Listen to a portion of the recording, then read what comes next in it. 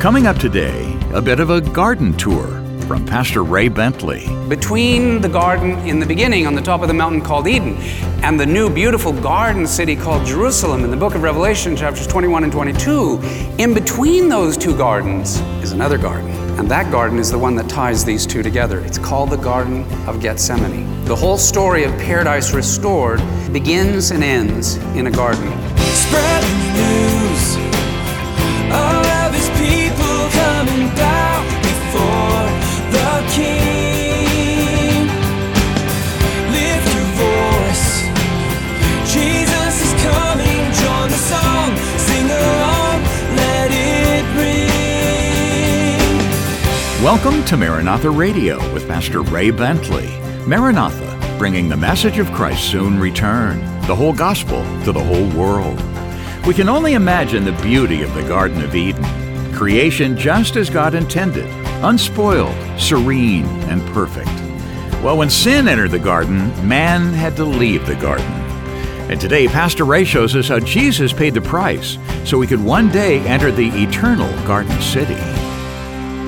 Luke chapter 22, beginning in verse 39. We'll pick up where we left off the last time. This is the prayer in the garden. And we read in verse 39, it says, "Coming out, he, Jesus, went to the Mount of Olives, as he was accustomed, and his disciples also followed him." Now, when Jesus comes to the Mount of Olives, he is entering into a garden. And so Jesus would have ridden from the top of the Mount of Olives down to the base of the Mount of Olives to the Kidron Valley and up through the eastern gate and into, behind me would be the temple where the dove is, let's say. Well, toward the base of the Mount of Olives, there are olive trees, and obviously that's why it's called the Mount of Olives. And but there's also a garden there called the Garden of Gethsemane. Now, Gethsemane means the olive press.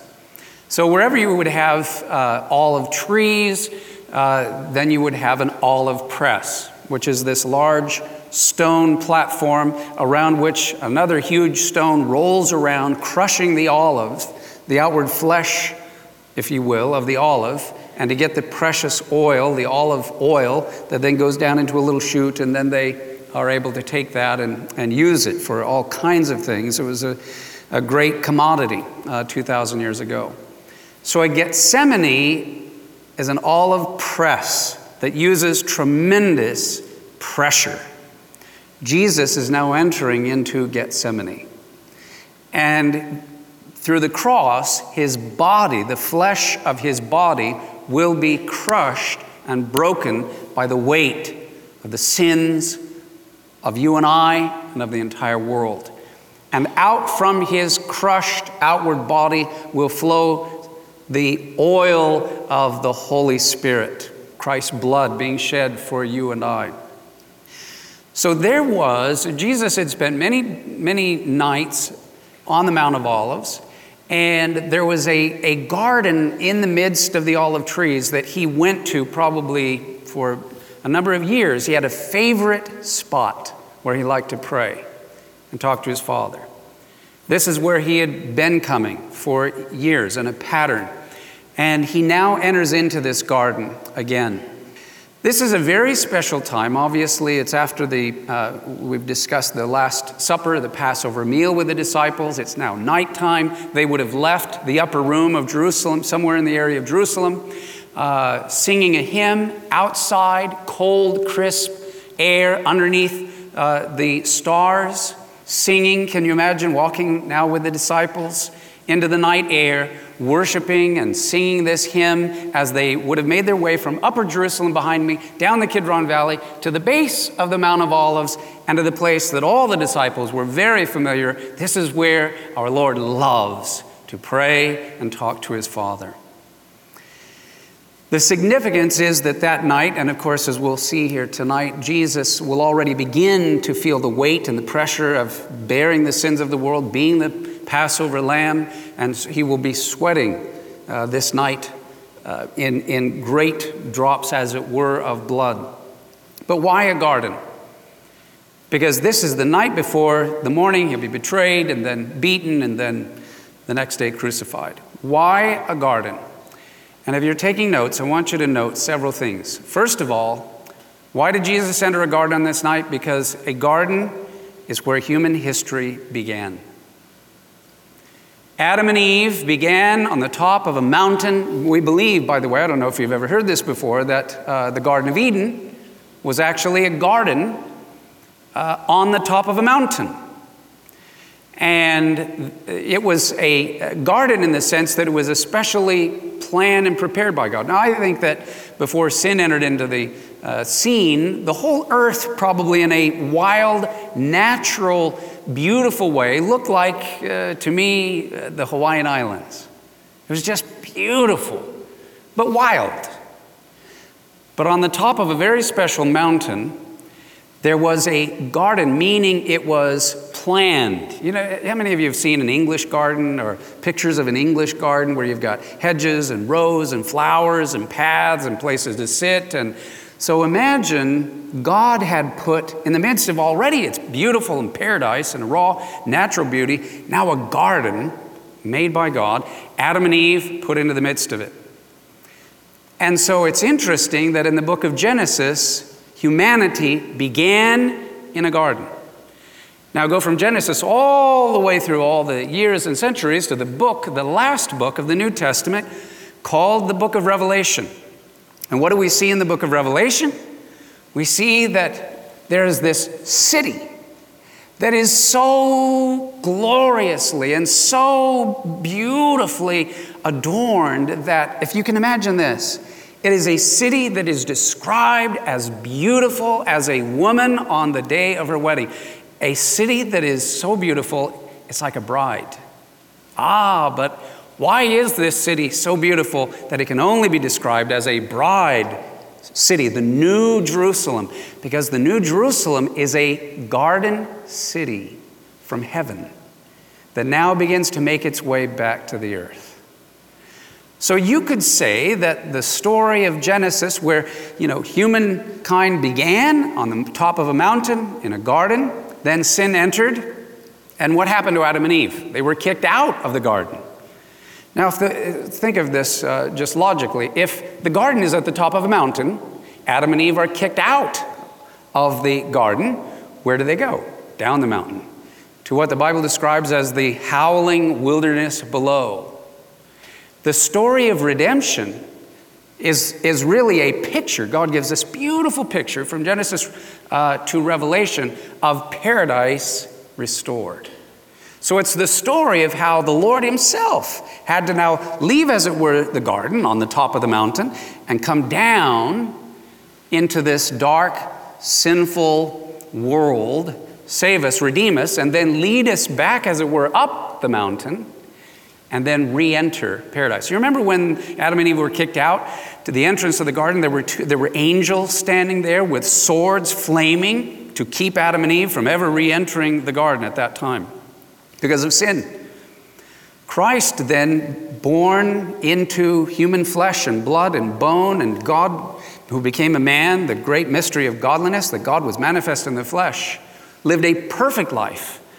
So in a sense, what Jesus must now do is undo everything Adam did in the garden. In essence, Jesus now, as the representative of humanity, re-enters the garden. As he re-enters the garden, the swords of judgment fall upon him. His body is broken, his blood is shed. The angels then, having justice served, sheathe their glistening swords.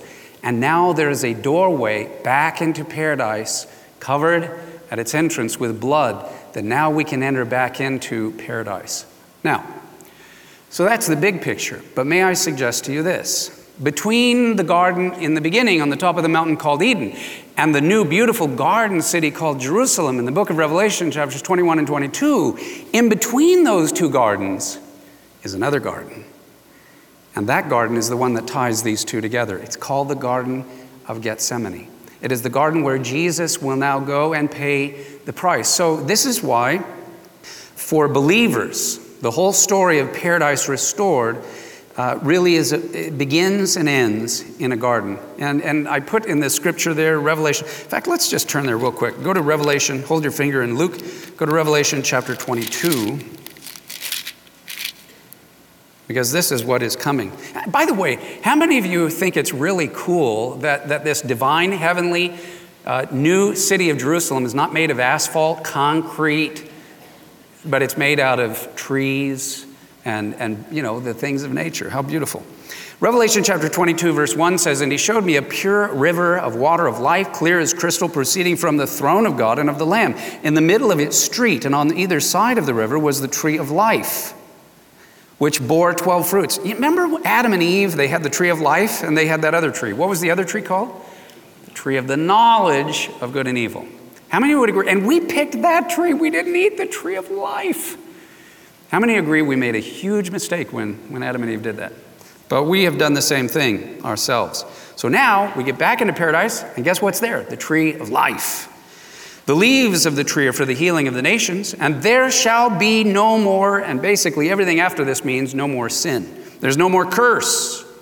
Hallelujah. Can I hear an amen on that? No more curse. But the throne of God and of the Lamb shall be in it, and his servants shall serve him. They shall see his face. We're going to see the face of God. And his name shall be on their foreheads. You know who had the name of the Lord written on their forehead in the Old Testament?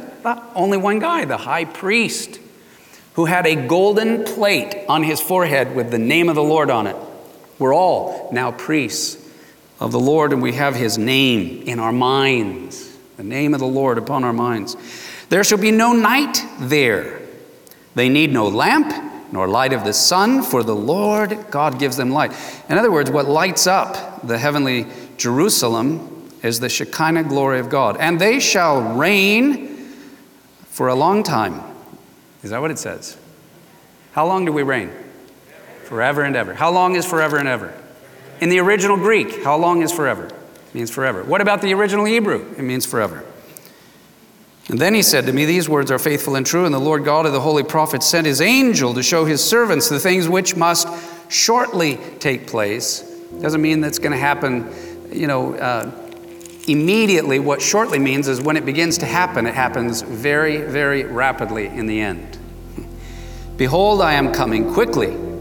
Blessed is he who keeps the words of the prophecy of this book." Pastor Ray Bentley will have more of today's study in just a moment. We've received so many comments from listeners on what Pastor Ray's teaching and the ministry of Maranatha Radio has meant to them. Thank you, Pastor Ray, for your wonderful teaching. I still listen to you and appreciate the fact that your messages are still available. I'll pray for your family, especially your son, Pastor Daniel, for wisdom as he continues in ministry. It's so encouraging to hear how Pastor Ray's teachings, and now that of Pastor Daniel, are continuing to touch lives. If you have a message to share, you can email us, ray@raybentley.com, or post a comment on our homepage at www.raybentley.com. And now more of today's message from Pastor Ray Bentley. So go back with me now to Luke chapter 22, verse 39.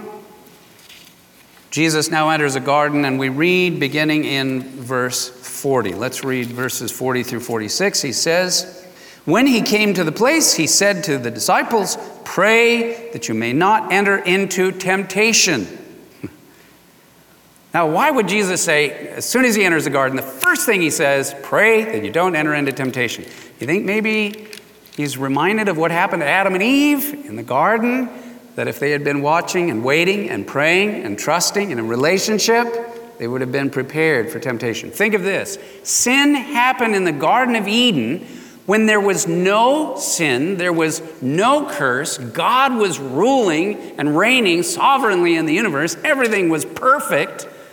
There was no curse, there was no death, there was no police, no army, no hospitals, no medication, none of it even necessary.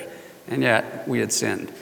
So now Jesus, this is actually a great prayer, especially since this is where Adam failed in the garden. So note that everything that Adam failed and forfeited in the garden, Jesus will now succeed. He is the last Adam. And here's the really exciting thing.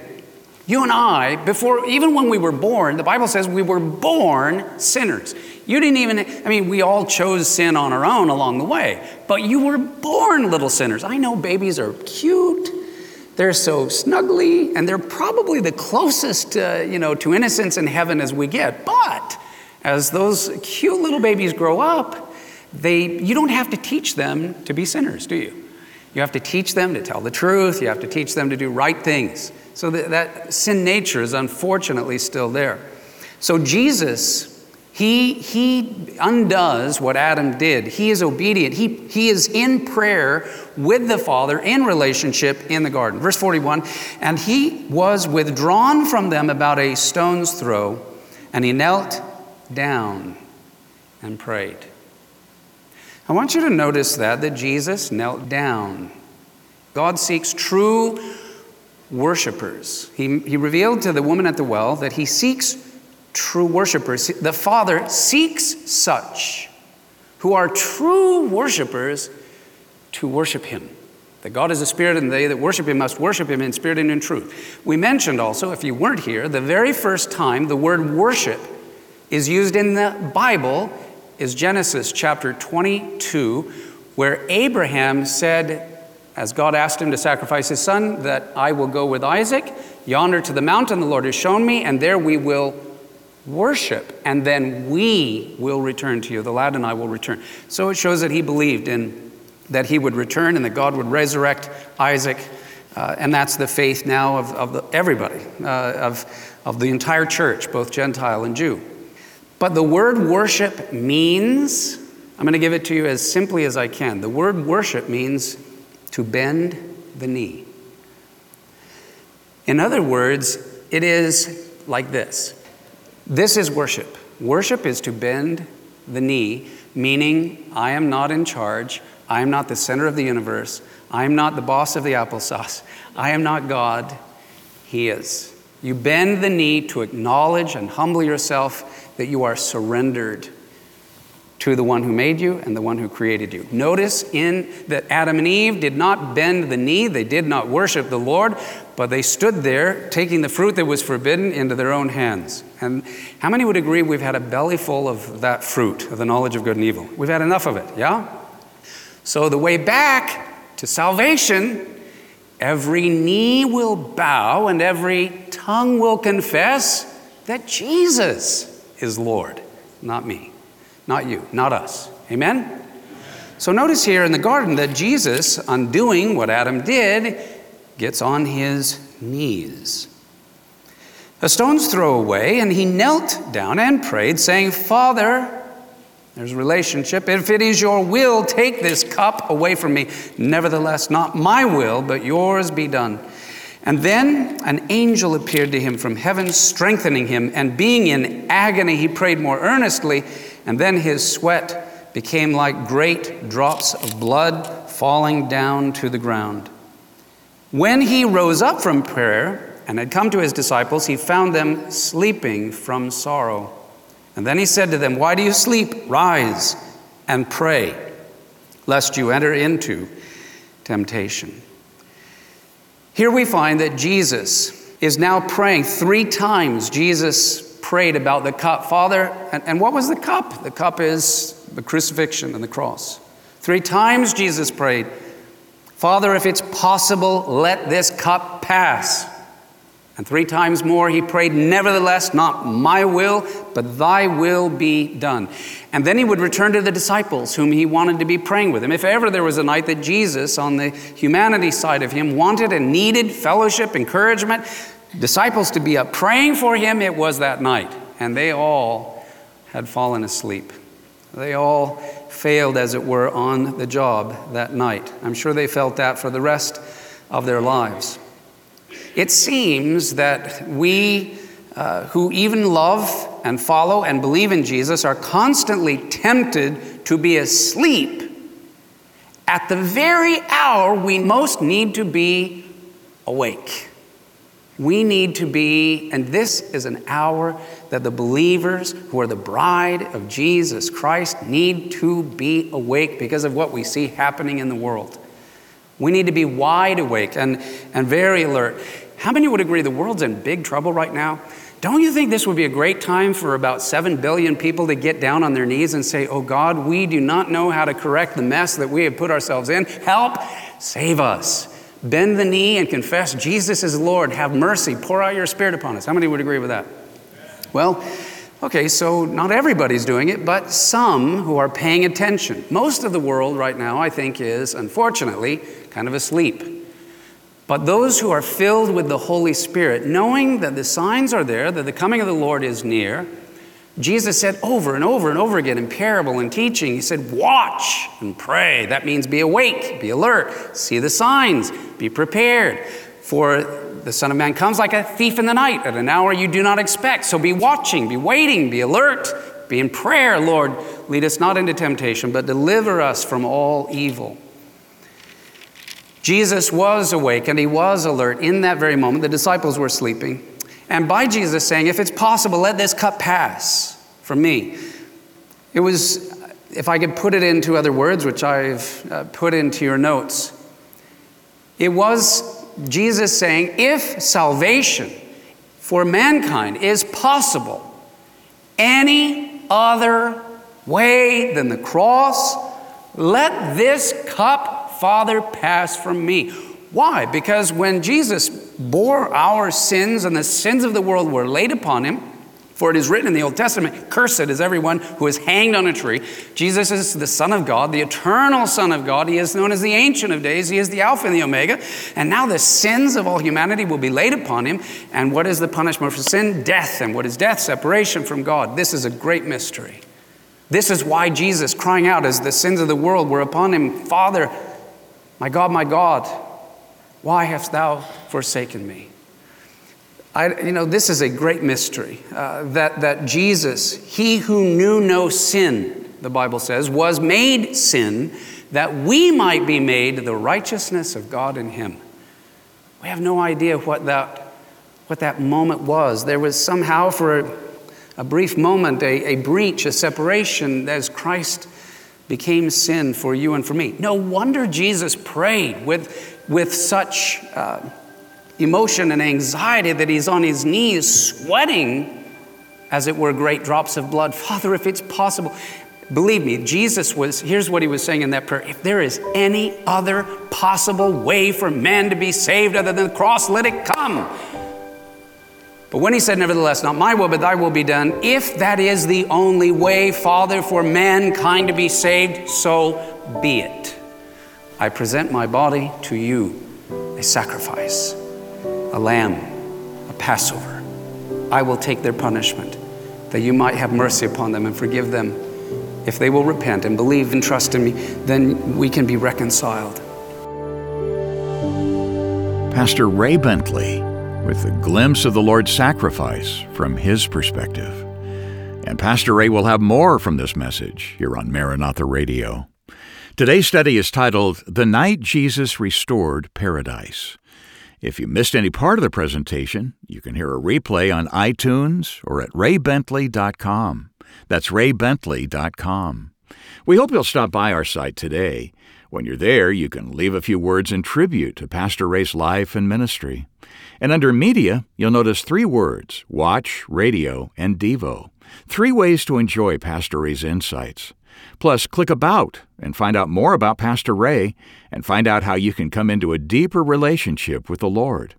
And at the bottom of the page, you can sign up to receive Pastor Ray's daily devotions via email, free of charge. And then, after 30 years on the radio and the passing of Pastor Ray Bentley in early 2022, we're approaching the end of the Maranatha radio program. We'd like to thank you, our dedicated listeners, who've joined us through the years as we've journeyed with Pastor Ray through the Bible. We'll be continuing the broadcast through the remainder of 2023, but we're excited to share that we'll have a dedicated online location to access all of Pastor Ray's content, including video, audio sermons, books, and more. Please visit raybentley.com to follow along with us. but we hope you'll stay with us here on the radio through the end of the year. Next time, join Pastor Ray for more from our studies in the book of Luke. More from God's Word next time on Maranatha Radio. Maranatha, bringing the message of Christ's soon return, the whole gospel to the whole world.